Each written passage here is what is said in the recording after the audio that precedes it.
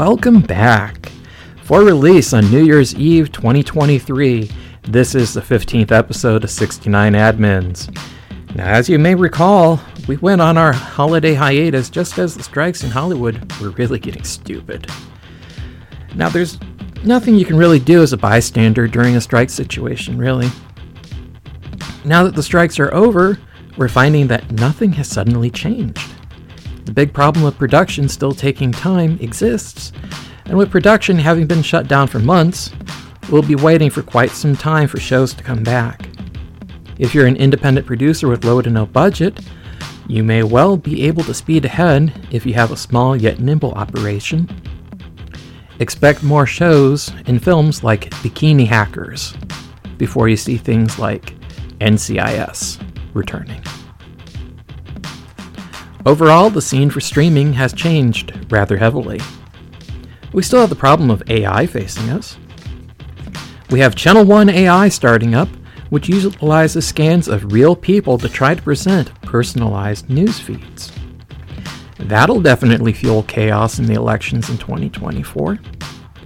The Actors Union may have won major concessions over the use of AI, but it may have been too late. As we are seeing with much of this technology, some frontiers were not meant to be explored. Now, the big story as we end 2023 is consolidation. If there were shocks from the writer strikes and the actor strike, then these are aftershocks. Simply put, the big traditional content conglomerates feel like they're in financial danger. Paramount Global may own CBS, but it is also the smallest of the conglomerates with a market capitalization of roughly $10 billion. For those needing a quick refresher as to what on earth a market capitalization is, you have to remember that it is essentially a paper value of a company. Take the number of all outstanding issued shares of stock of a company and multiply that by whatever benchmark you take of a stock price. Ta-da! You have the market capitalization. The closing share price on Friday was $14.79, and the shares outstanding is only 650,000.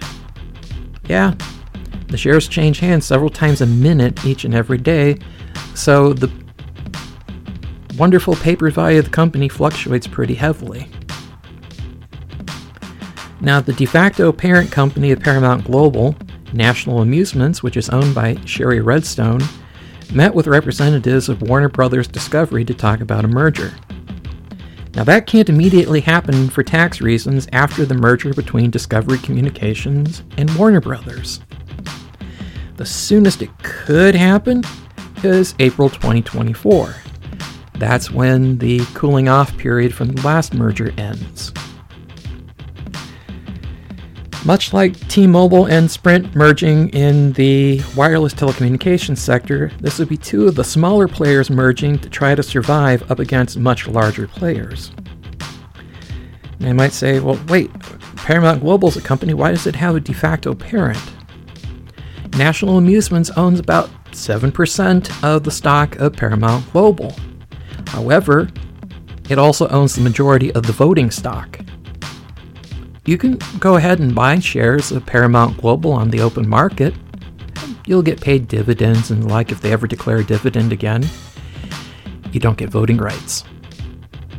All of those lovely shares of voting rights are concentrated in the hands of National Amusements, which is concentrated in the hands of Shari Redstone. Isn't it amazing how that works? Now, if we have this merger between Warner Brothers Discovery and Paramount Global, it's going to have some consequences. It would leave us with the bizarre situation of Scooby-Doo, Batman, Stargirl, Mythbusters, and Expedition Unknown with Josh Gates all being under the same corporate umbrella. Could you imagine that sort of a crossover? Now, it doesn't help that Disney is also looking to try to sell off parts of its business too. Comcast Corporation, parent of NBC Universal, is also looking at selling off and merging with others.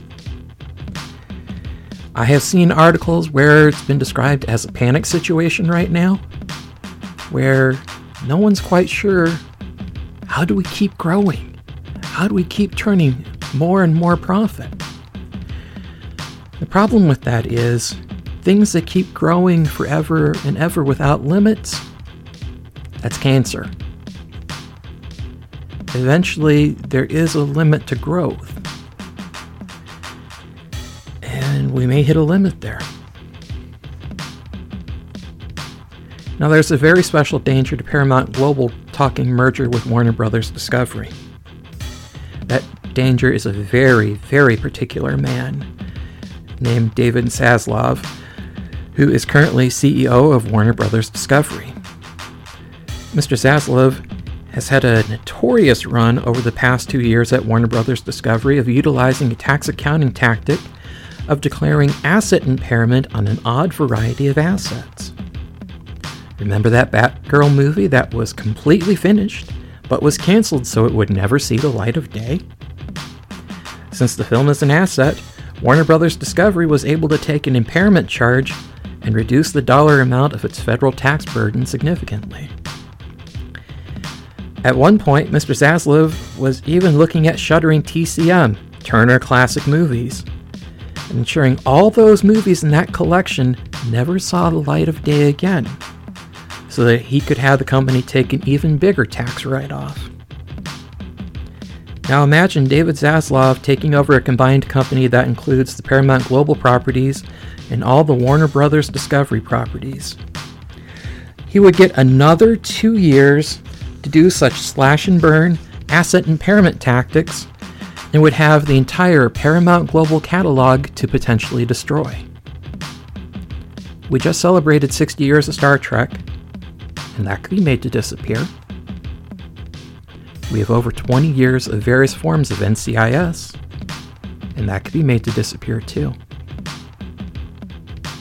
If you have the time, consider writing to your congressmen and senators in Washington to strongly suggest that if any media company does slash and burn garbage like Warner Brothers Discovery did with asset impairment charges on films and shows, that there be a price to pay. The preservationists at the Internet Archive would be very happy to make those impaired assets available for the public to see. Since they're impaired, the company claims they can't make any money on them anyhow. Typically, what would an impaired asset be? Say you have a flood and you sell cars. And you have a car lot and all the cars get flooded out and you can't sell them anymore. Well, those assets are impaired, you can write them off. That's a more typical use of that sort of a write-down.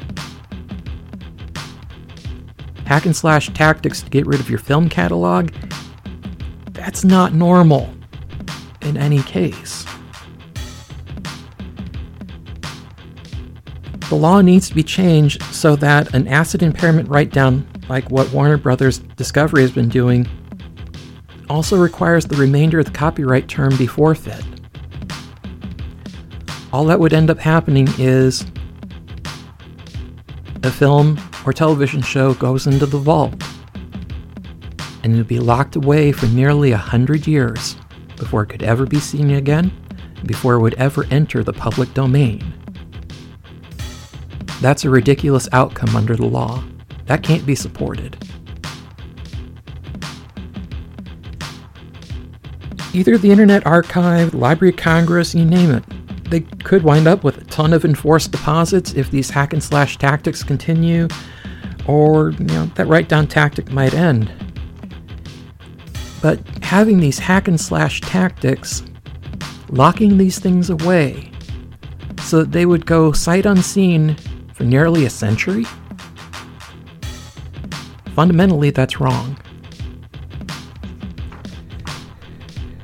Now, why talk to a congressman or a senator about something like this? We're in search of profits right now, and while doing that, we are trashing our cultural heritage. And that's got to stop.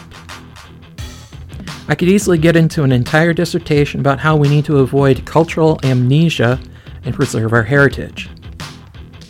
in the end, it requires recognizing there are things that came before. Recklessly destroying things so as to turn a profit does not allow for that. Now, owning physical copies of things allows for preservation in a time when streaming services can easily make material disappear. Funny thing, all these big conglomerates are really pulling back from making physical copies of anything available. It's all on streaming.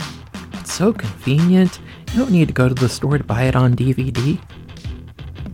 Funny how that happens. We have a rich and varied cultural history.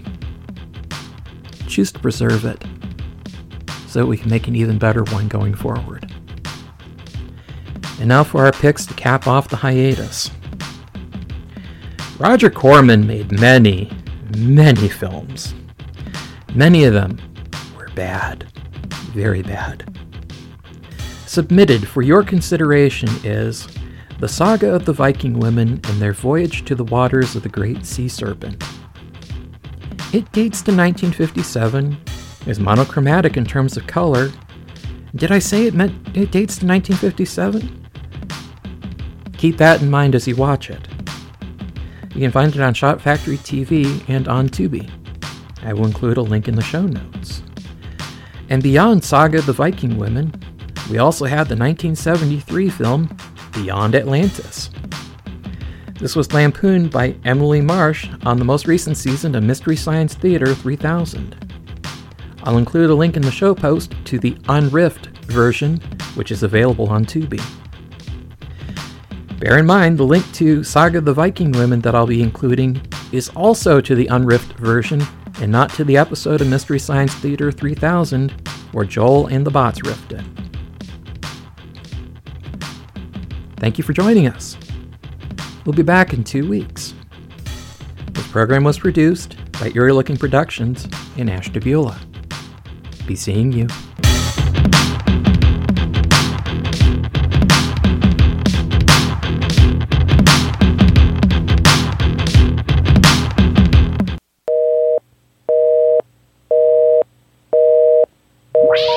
Please hang up and try again.